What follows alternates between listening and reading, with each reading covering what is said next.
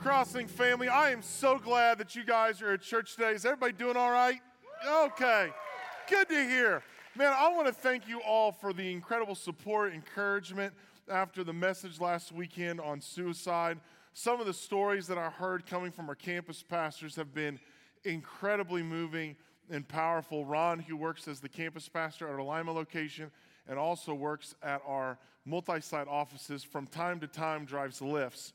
He gave 40 rides over the past weekend, and 4 of those rides, without being prompted, ended up, the families talked about how they were navigating issues related to suicide, and he was able to help and minister to them. I heard stories of how our difference makers responded to those in crisis.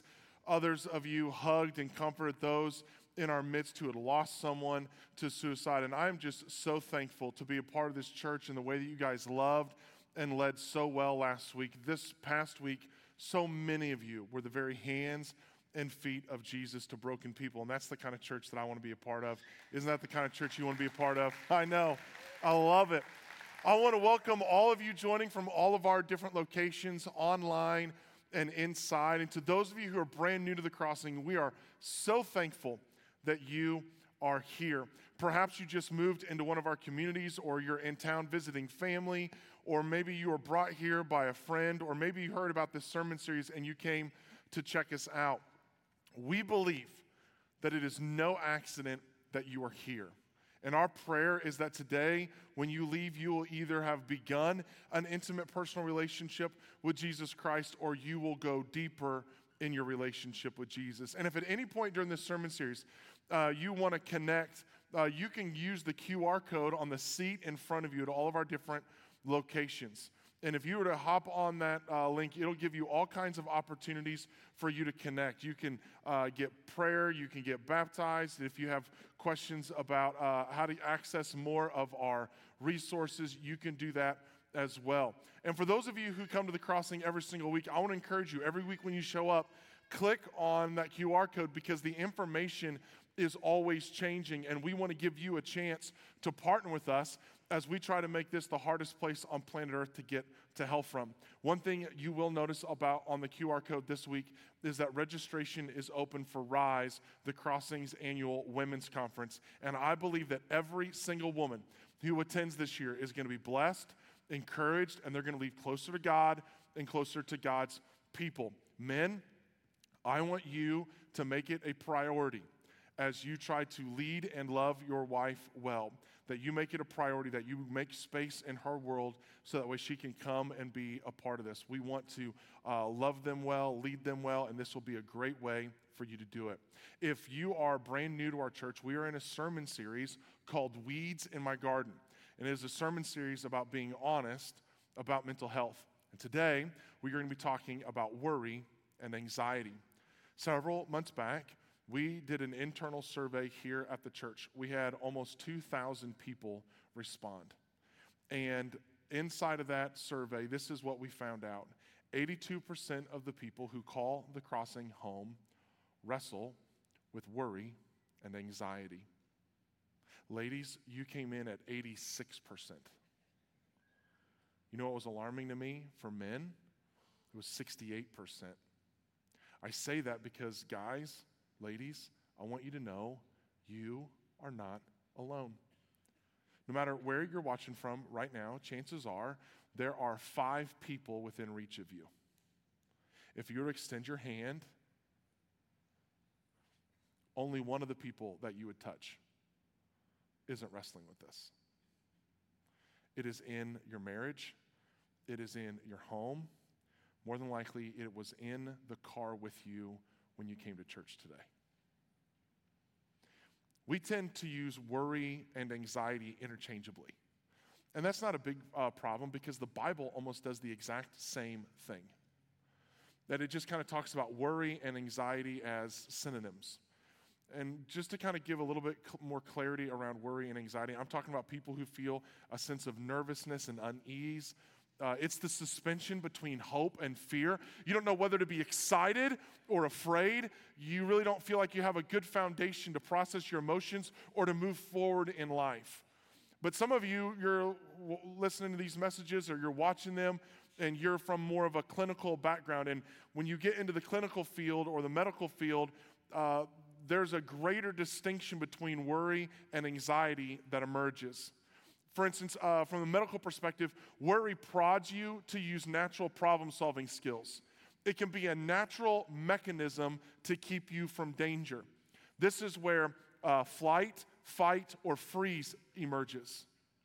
It's the heightened awareness that you have when you're walking to a car on a dark night.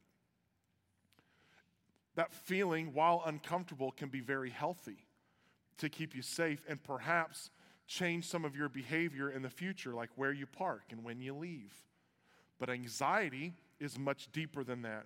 It's a persistent period of worry that may have deeper roots in your biology, your situational challenges, or past trauma.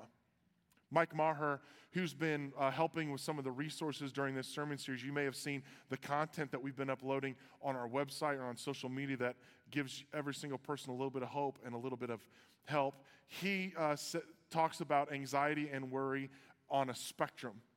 So imagine all the way on this end of the spectrum, you have a form of worry and anxiety that's extremely manageable. It has almost no disruption to your daily living. And then on the other end of the spectrum is an anxiety and a worry that are the exact opposite. It consumes your life. It consumes your thinking. It consumes your ability to function, and it keeps you from functioning the way you want to function. Imagine wanting desperately to act and respond one way, but being incapable of it because of your worry and your anxiety. The easiest way for me to describe this on a spectrum is for me to talk about snakes. For as big and attractive as I am, I hate to tell you, I hate snakes. And I mean, I am deathly afraid of snakes. And it is not good.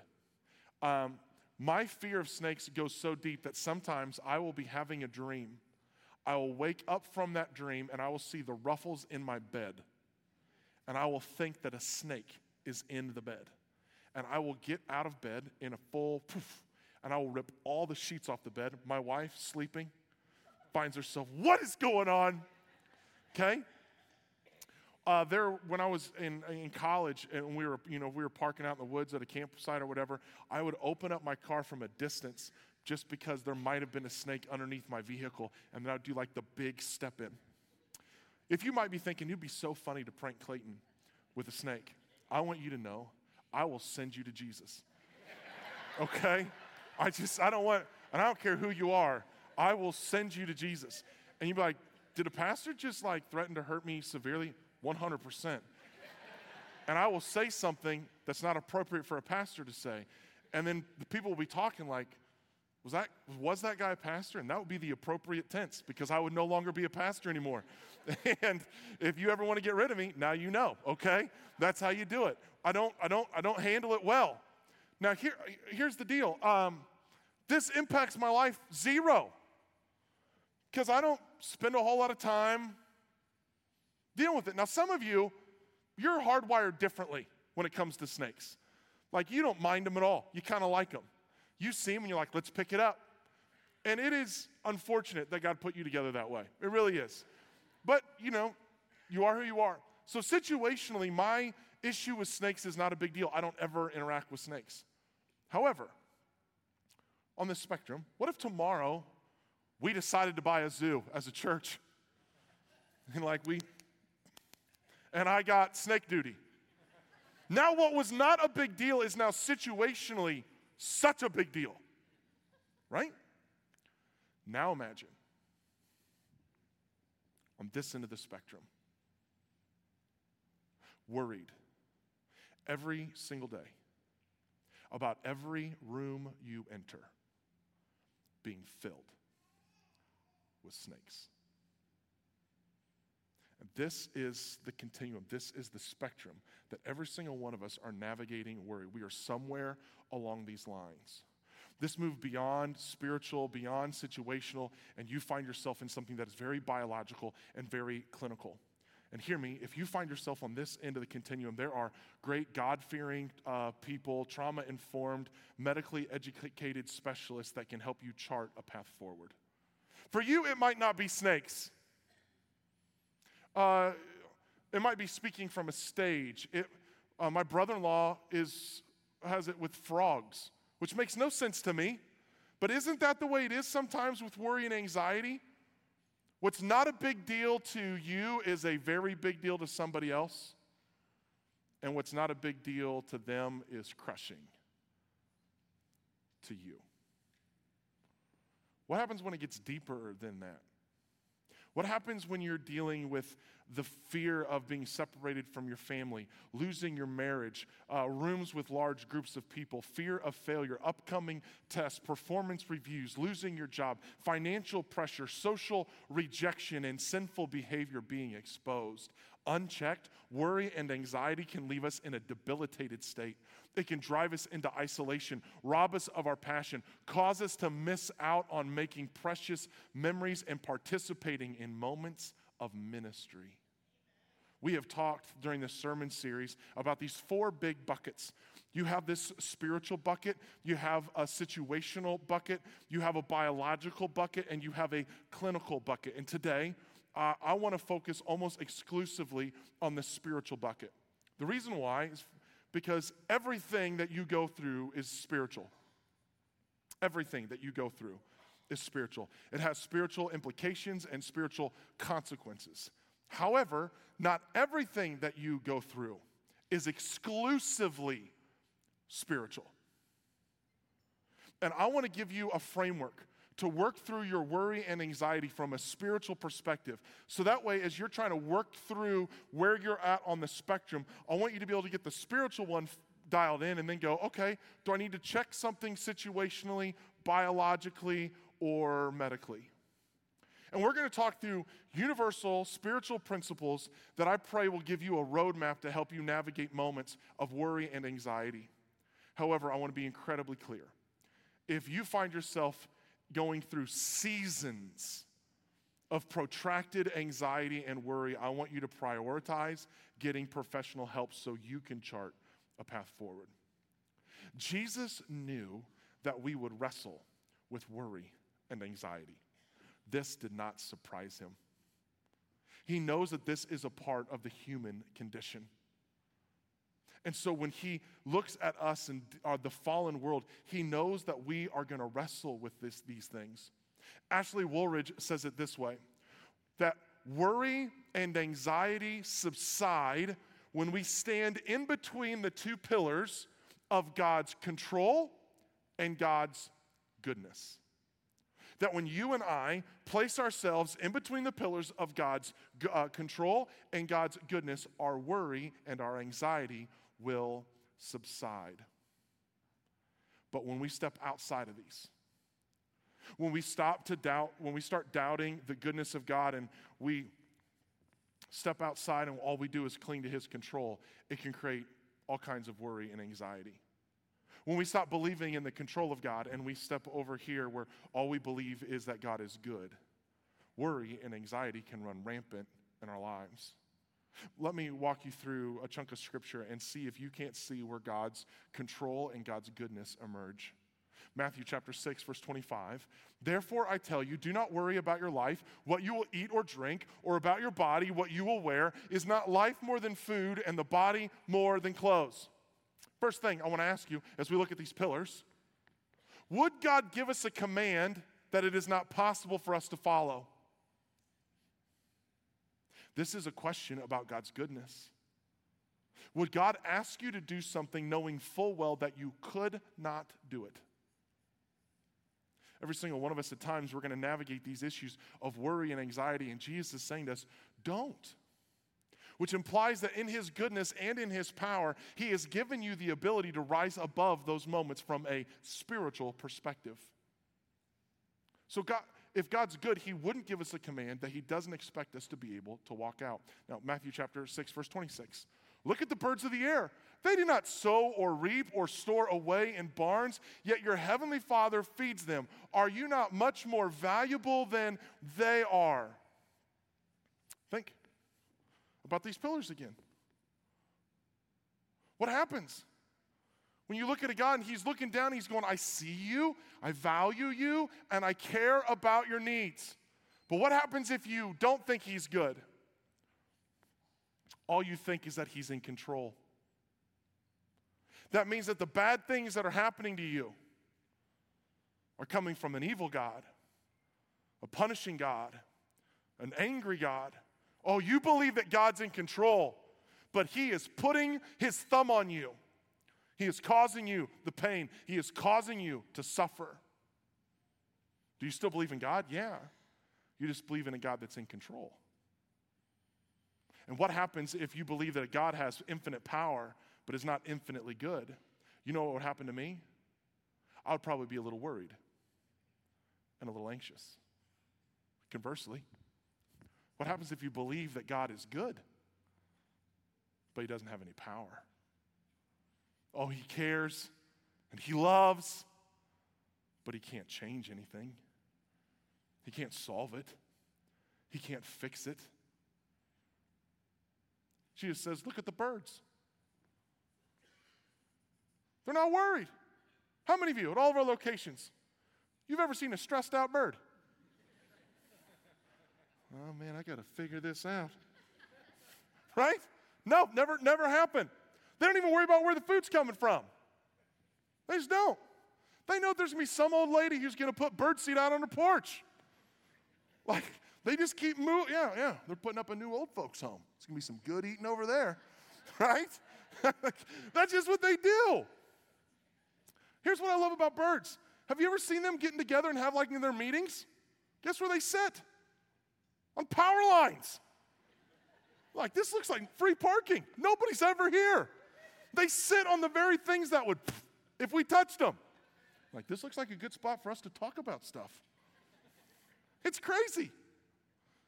Look at Matthew chapter 6, verse 27. Can any one of you, by worrying, add a single hour to your life? How's that been working for you? Yeah, I've noticed that the more I worry, the better I feel. How many of you, your life's gotten better since you found WebMD online? We know what the answer is. The answer to WebMD is always cancer. You just scroll to the bottom. I feel like I ate too much Fruit Loops tonight and my stomach's upset. Oh, I've got cancer. Man, my tooth is really hurting. Oh, toothpaste causes cancer. Right? How? This is what we do. We go, God, you don't have control over this, so I'll take care of it. And I'll put all of this weight on me, and when we start putting all of this weight on us, what ends up happening to us, we get a little anxious, and we get a little worried. This week, Steve from our Kirksville campus sent me this quote: worry doesn't stop death, it stops life. Worry doesn't take away tomorrow's troubles, it takes away today's peace. Matthew chapter 6, verse 28 through 30. And why do you worry about clothes? See how the flowers of the field grow? They do not labor or spin. Yet I tell you that not even Solomon, richest man who ever lived, in all of his splendor, was dressed like one of these. That is how God clothes. If that is how God clothes the grass of the field, which are here today and tomorrow is thrown into the fire, will he not much more clothe you, O you of little faith?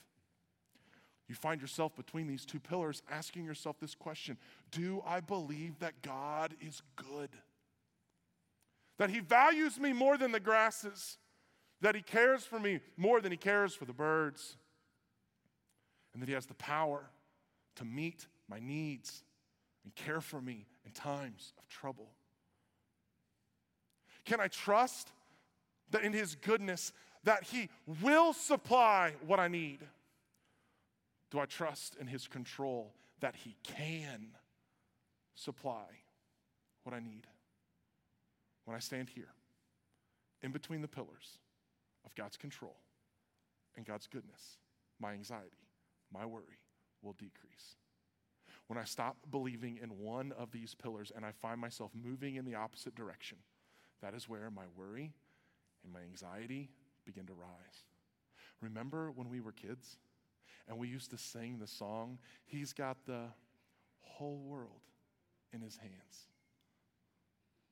I have a globe in my home office.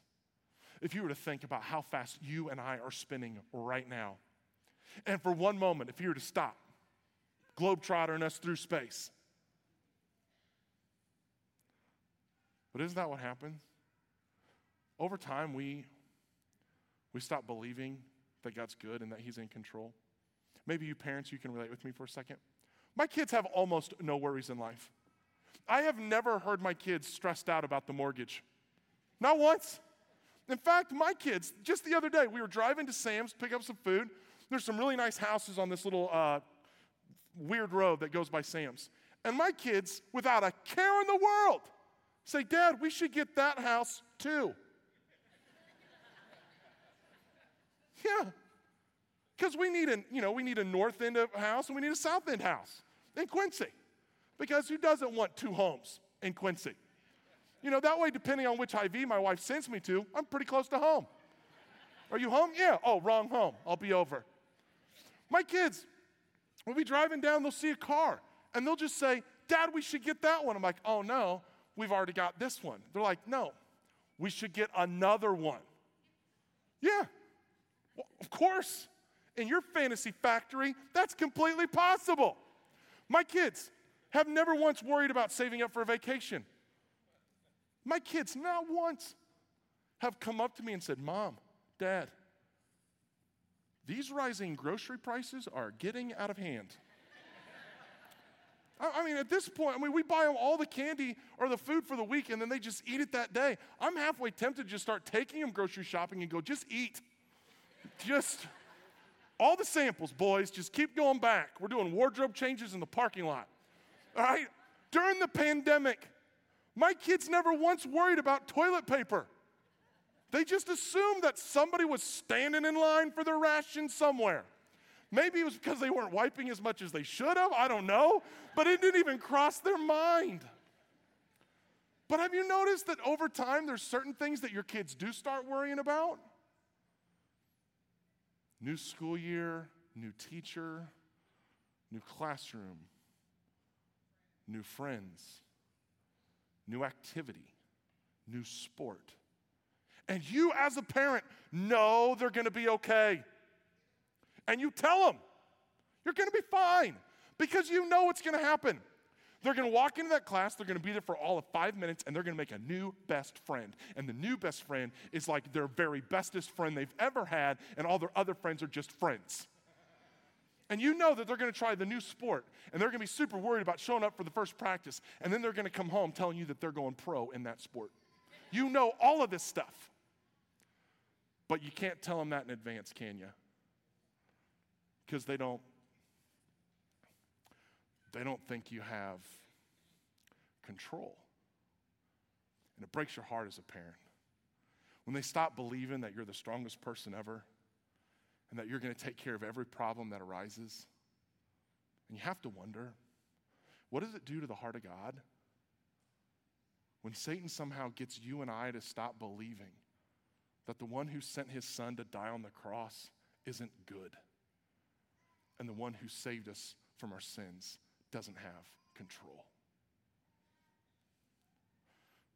Matthew chapter 6, verse 31. "So do not worry, saying, 'What shall we eat, or what shall we drink, or what shall we wear?'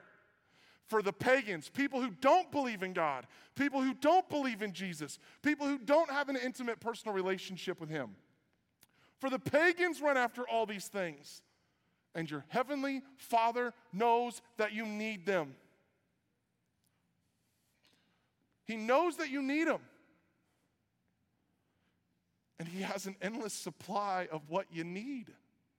He's good because he knows, and he's in control because he has an endless supply. Weird thing, Jesus is talking to a group of people living in food and clothing scarcity. And he's saying, don't worry about what you will eat or what you will wear. And here we are living the American dream. Most of you had multiple choices of what you were going to eat today. And some of you know that you're going to overeat so much over the next couple of meals that you didn't eat breakfast today. And some of you ladies, you were late to church at many of our locations because you opened your closet and you had too many things to wear. And yet our worry and anxiety continue to skyrocket. Maybe the American dream is not nearly as fulfilling as it was supposed to be because we have placed our trust on a system and not a Savior. Verse 33, but seek first his kingdom and his righteousness, and all these things will be given to you as well. Therefore, do not worry about tomorrow, for tomorrow will worry about itself. Each day has enough, everybody say enough trouble of its own. Two things to note here. One, seek first God's kingdom. He's saying, don't worry, seek God's kingdom. I wonder how many of us are carrying a worry or we are anxious about something that we have not yielded to God's will. Number one thing that people worry about are financial pressures. Is that area of your life already surrendered to Jesus? Are we expecting God's blessing without us being obedient to God's purpose?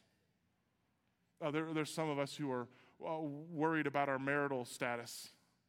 But is your marriage biblically based on the solid rock of Jesus? Are we doing the things that God commands us to do in our marriage?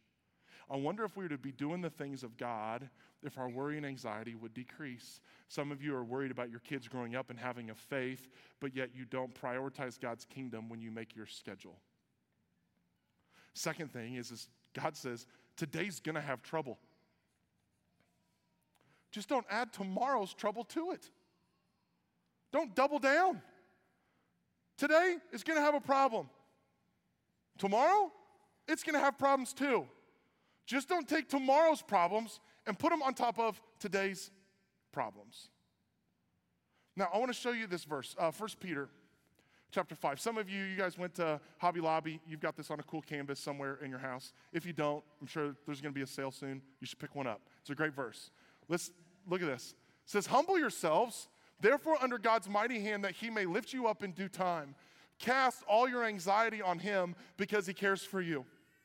I want to show you a couple things inside of this scripture that I hope will bless you.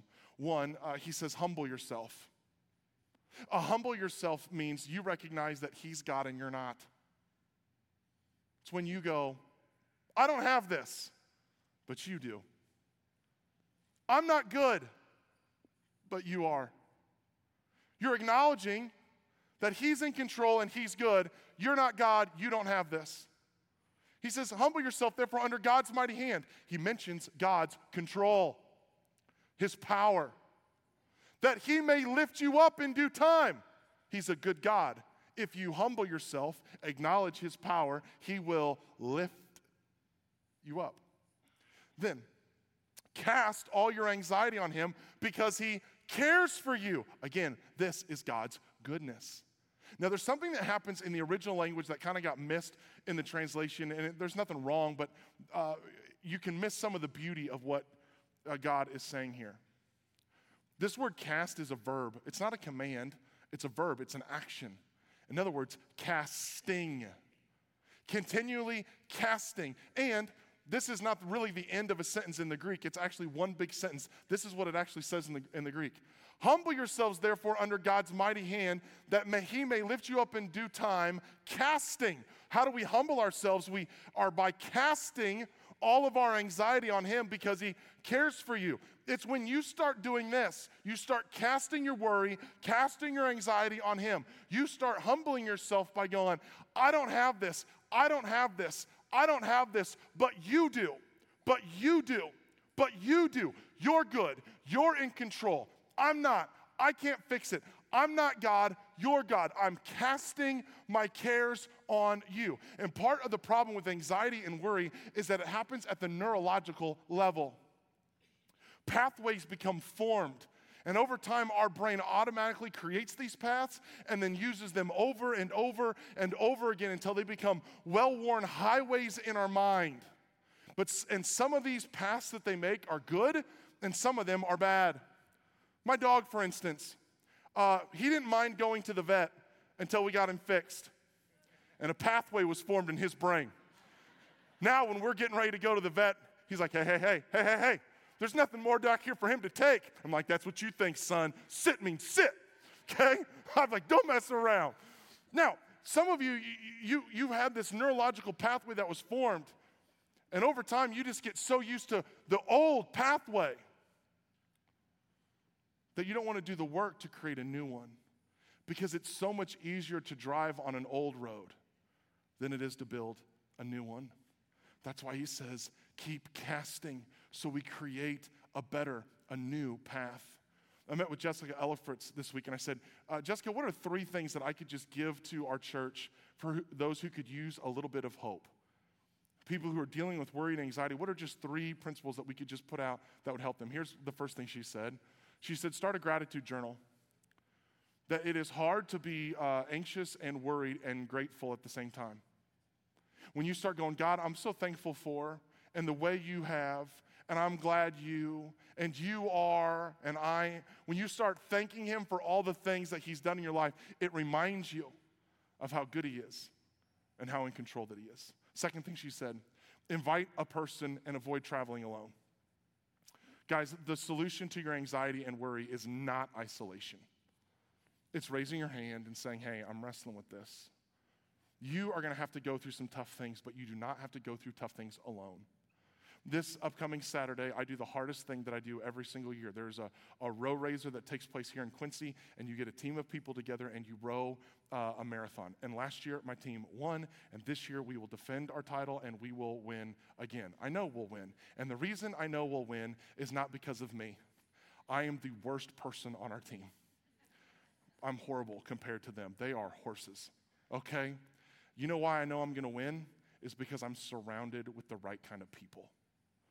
And some of you need to surround yourself with the right kind of people that will help you win in your battle with worry and anxiety. The other one is create an action plan. Decide in advance which neurological pathway you're going to take. When I feel anxious, I will. When I feel worry, I will. I'm going to read some scripture. I'm going to listen to a sermon. I'm going to go for a walk. I'm going to get the sun on my face. I'm going to call a friend. I'm going to ask someone to pray for me. Decide in advance, when I feel worried, when I feel anxious, I will. 3 tools for those of you who want to help. You care about people. When I'm talking about this, you have somebody on your mind. What are 3 things you can do to help? First one, validate it. Christians can get really bad at this, where they say, hey, this is what I'm wrestling with, and then we go, oh yeah, I used to wrestle with that, and then I did this, this, and this, and now I'm all better. And then that person's like, oh, so Jesus loves you more than me. Cool, I didn't know that. But that makes me a little bit more worried because now I want to know why he likes you more than me. Don't, just shh. Here's what you do. I'm so sorry. I'm here for you. I'm not going anywhere. It must be tough. They don't need your answers, they need your presence. Second thing, this is a tough one for Christians. Try not to enable it. Oh, Christians love to be fullbacks. Oh, if you're struggling with this, then I'm going to just wipe everything out in front of you. Nope, no. Because listen to me, they are going to have to go get jobs. They are going to have to sit in interviews. They're going to have to walk into rooms with lots of people around them. They're going to have to talk on the phone. They are going to have to go through life. They're going to have to be a mom, be a dad, be a brother, be a sister, be an employee, be a boss. And you can't go before them and fullback all the problems away. In fact, when you start doing that with your good Christian heart, you can actually make them more worried and anxious. Let me explain. It's kind of a shame that God only gives your kids 2 sets of teeth, because I kind of like pulling them. I wish he made them like sharks, because every so often you just want to yank something out of their head, right? And when my kids were wrestling with, getting their teeth yanked out, here's what I would do. I would be me, and then when it came time to pull out the tooth, I would do this. Hey, bud, it's going to be okay. You're going to be just fine. It's not going to hurt that long. You're super tough. And I pull the pliers out. Yeah, just smile real big. You'll be fine. They're like, Dad, why are you talking to us like this? You know what I was doing? I was making them more worried and anxious. Like, Why are you walking real slow and talking real soft all the time? Shh, shh, shh, shh, shh, shh. No. Yeah, if I'd have just walked up, hey man, look up at you. Can you see that thing up in the, gone, right? Try not to enable it. Don't say, I'm going to solve the problems with you. I'm just going to walk with you. Third thing, use Scripture. Share verses with them frequently. Memorize Scripture with them. And you're going to be going, but Clayton, I don't know Scripture all that well. Cool thing that God made a while back. He made Google. And so you can listen to whatever it is that they're wrestling with, and then just type that in and then go, Bible verse. Whatever they're wrestling with, Bible verse. And it'll give you one. It may not be the best one, but you can use it. And they'll be going, how do you know all these scriptures? Well, the Lord provides, it's just me and the Lord. Actually, I got 25 verses for you. Let's start at the top. Top of what? Top of my mind, okay? All right? That's what you could do. Now, hear me. I've been on really good behavior through this sermon series, but there's something I wanted to say, but I didn't want to sound trite. So I'm going to tell you, but you're going to hear this with generous ears, please. I cannot tell you the power that 8 hours of sleep a night and 15 minutes of sun on your face in the first 15 minutes of the day will do for you. If you could bottle that, 8 hours of sleep and 15 minutes of sun on your face, no sunglasses, in the first 15 minutes of the day, the government would make that drug illegal. What crack, heroin, and meth are to you, to the destruction of your body, those two things are absolutely genius for your body, life-changing for your body. And so I'm going through this sermon series, and I'm going, okay, what are some disciplines I could just put in my life to be healthy? Like even more healthy, that would just kind of make me, help me out if things like this ever arise. And so I saw that, and I'm like, okay, I'm going to make a plan. And so I want time with my wife. So like, boys, you're going to bed at 8 o'clock. They hate it. They'll get over it. And because I want from 8 o'clock till 10:30 at night to be able to hang out with Jennifer, then I go to bed at 10:30, which is a new thing for me because I'm a night owl. Most of my sermons get written between like 10:30 and midnight. And so I'm like, I got to make a change. So I can wake up at 6:30 in the morning. And my boys have had enough sleep that they can wake up at 6:30 in the morning. And so since the beginning of the school year, in the morning, me and the boys are going for a mile to a mile and a half walk in the morning, getting the sun on our face after 8 hours of sleep. We're walking the dog that I don't like. And while we're doing it, we are memorizing Scripture. And after like the second walk, they started going, so we're going to have to get some really warm clothes when we do this during the winter. I'm like, yeah, your mom will love to go make this memory with you all winter long, okay? Now, here's why I'm telling you this. I don't know what battles my boys are going to face one time at some point in their life, but I want them to be equipped to fight them. And I'd much rather them establish the discipline in advance than have to start the discipline in crisis. And so what I've been noticing is the verses unintentionally that we've been memorizing since the beginning of the school year are actually the very verses you would use if you were spiritually wrestling with worry and anxiety. And if you guys would be on your best behavior, I'd like to welcome Zane and Maddox, my boys, up to the stage.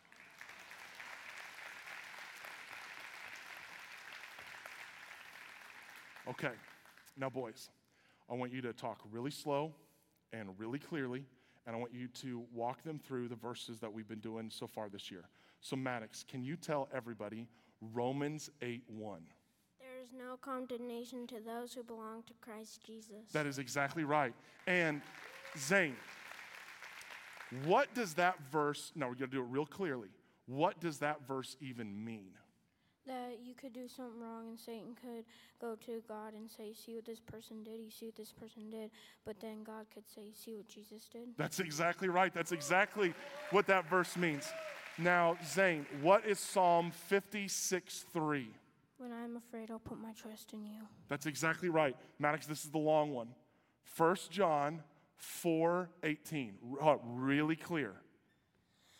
There is no fear in love, for perfect love casts out fear. For fear has to do with punishment, and the one who fears has not been perfected by love. Good job, my man.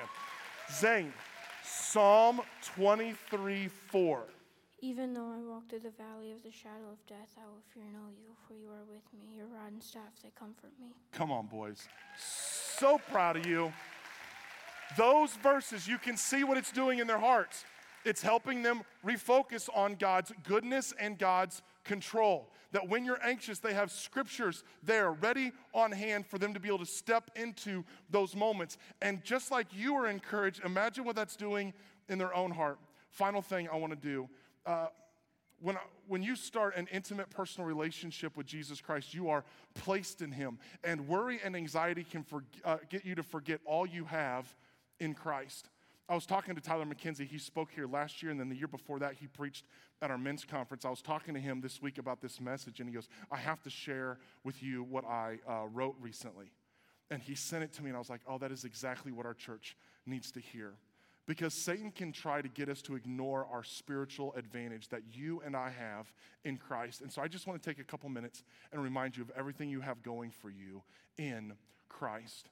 In Christ, we have freedom, innocence, grace upon grace, redemption, and the righteousness of God are ours in Christ. We have a heavenly Father, a selfless Son, a Holy Spirit, and billions of brothers and sisters in Christ. In Christ, there is no condemnation. There's a new birth, new life, new creation, new clothes, new mind, new heart, new nature, new covenant, new spirit that rose Christ from the dead, then placed you in a new family and sealed you with a new destiny. And all of that is yours in Christ. In Christ, you've been chosen, saved, accepted, and adopted in Christ. You've been consecrated, liberated, initiated, supplied, anointed, purified, sanctified, and justified in Christ. You have love, joy, peace, patience, kindness, goodness, gentleness, faithfulness, and self-control. They are yours in Christ. You have wisdom, knowledge, vision, imagination, creativity, focus, and purpose in Christ. The mission of God, the meaning of life, and the mystery of the gospel are yours in Christ. You've been made alive, made new, made steadfast, made one, and made grateful in Christ. The veil has been lifted and torn. The distance has been narrowed. The ransom has been paid. Trespasses have been canceled. The chains have been broken in Christ. You've been given power, victory, triumph, strength, every spiritual blessing in the heavenly realm. Immeasurable riches are yours in Christ. You've been given a promise that one day you'll be consummated, vindicated, resurrected, rewarded, crowned, and perfected in Christ. You have a new identity and a new story. You have eternal value and worth. You have the image of God. You have the cross-shaped love of Jesus, a realistic assessment of the evil, but even better than that, you have a way out in Christ. You have a transfusion of life, an epic mission, epic purpose, epic ending, life with life-giving, hair-raising, breathtaking, love-proclaiming meaning in Christ. In Christ, you are more than enough. You have more than enough. When you battle with worry and anxiety, I need you to know that they are outmatched because all that you have going for you in Christ. And I hope you won't forget it. We're moving to a time, a decision. There are some of you listening to me right now, whether in this room or watching online, who have never started an intimate personal relationship with Jesus Christ. And I just want to be upfront and clear with you. There is no decision that is greater and more impactful than that decision. Everything that I just said in Christ is yours. Because the Bible says when you begin an intimate personal relationship with Jesus Christ, when you want Jesus Christ as your Lord and your Savior, when you're ready to turn over your life to Him, He comes in and takes up residence in your life, and He makes you in Him. That when you're obedient in the area of baptism, when you demonstrate what Jesus Christ demonstrated when He was baptized, or when you show what happened to Him when He was buried and then raised to new life, when that happens in your life, the Bible tells us that the Holy Spirit comes and takes up residence in you, and He seals you, and He makes you in Christ. And that can be yours today. You can talk to me, or you can talk to one of the people who will be standing over by the baptistry about what it means to start that relationship. Maybe you don't want to talk to us. Maybe you want to talk to a difference maker in the lobby or with a friend and family member who brought you here, but you don't have to put it off. Second thing I'll tell you, there are some of you in here today that you are wrestling with worry and anxiety, and it is real, and it is problematic, and it is impacting you and the people you love in a profound way. If you need to go and get serious help, I want to encourage you to do that. Don't put that off. Satan convinces you that you're the only one, that nobody else wrestles with this. I want you to know you're surrounded by people who are going, yeah, I'm in that boat too. But I want to encourage you to always make sure you check the spiritual bucket first. And maybe just a way to humble ourselves is to come up here and get down on our knees and just pray and cry out to God. And go, God, this is what I'm wrestling with, and this is what I'm struggling with. Maybe you want to just pray a prayer of gratitude and talk about all the good things that God has done and all the things that he has in control. And what you might notice is when you start talking about all the great things about God, you'll realize just how big he is. And maybe when you have a bigger God, your problems might not seem so big. Maybe the bigger you see your God, the smaller you'll see your problems, your worries, your anxieties. You could walk out of here today carrying them by yourself. But I would encourage you to practice during this time of invitation, casting your cares on him, believing that he is good and that he cares for you and that he will lift you up. I know some of you are going, I'm a little worried about walking in front of all these people up to the steps and get down on your knees. You know what that is called? Humbling yourself. Caring less about what people think about you and caring more about what people think about God. There's some of you in here that you're going, man, this really isn't a series for me, but when I was preaching, there were people on your mind, people you care about. I want us, and I think you do too, to be a church that cares, that gets in the battle with people, that prays on their behalf, that lifts them up. And maybe what you want to pray today is pray for specific people that you know are wrestling, or maybe pray that God will use you to be a blessing to people who are hurting. That God would open up doors for you to point people to his truth. I want us to be a church like that. I think you want us to be a church like that. But we'll never become a church like that unless every single one of us goes on that journey. So would you journey with me? Would you stand? God, use this moment right now to do a work that only you can do. God, touch every life, change every heart. God, you know what every person in this room is navigating and what they're dealing with. And so, God, I pray that during this time when we get down on our knees and pray or lift our voices and sing, that we would have a genuine encounter with you. And God, that you'd make it incredibly clear exactly what we're supposed to do. And that you would give us the courage and the strength and the support to do it. In your name I pray, amen.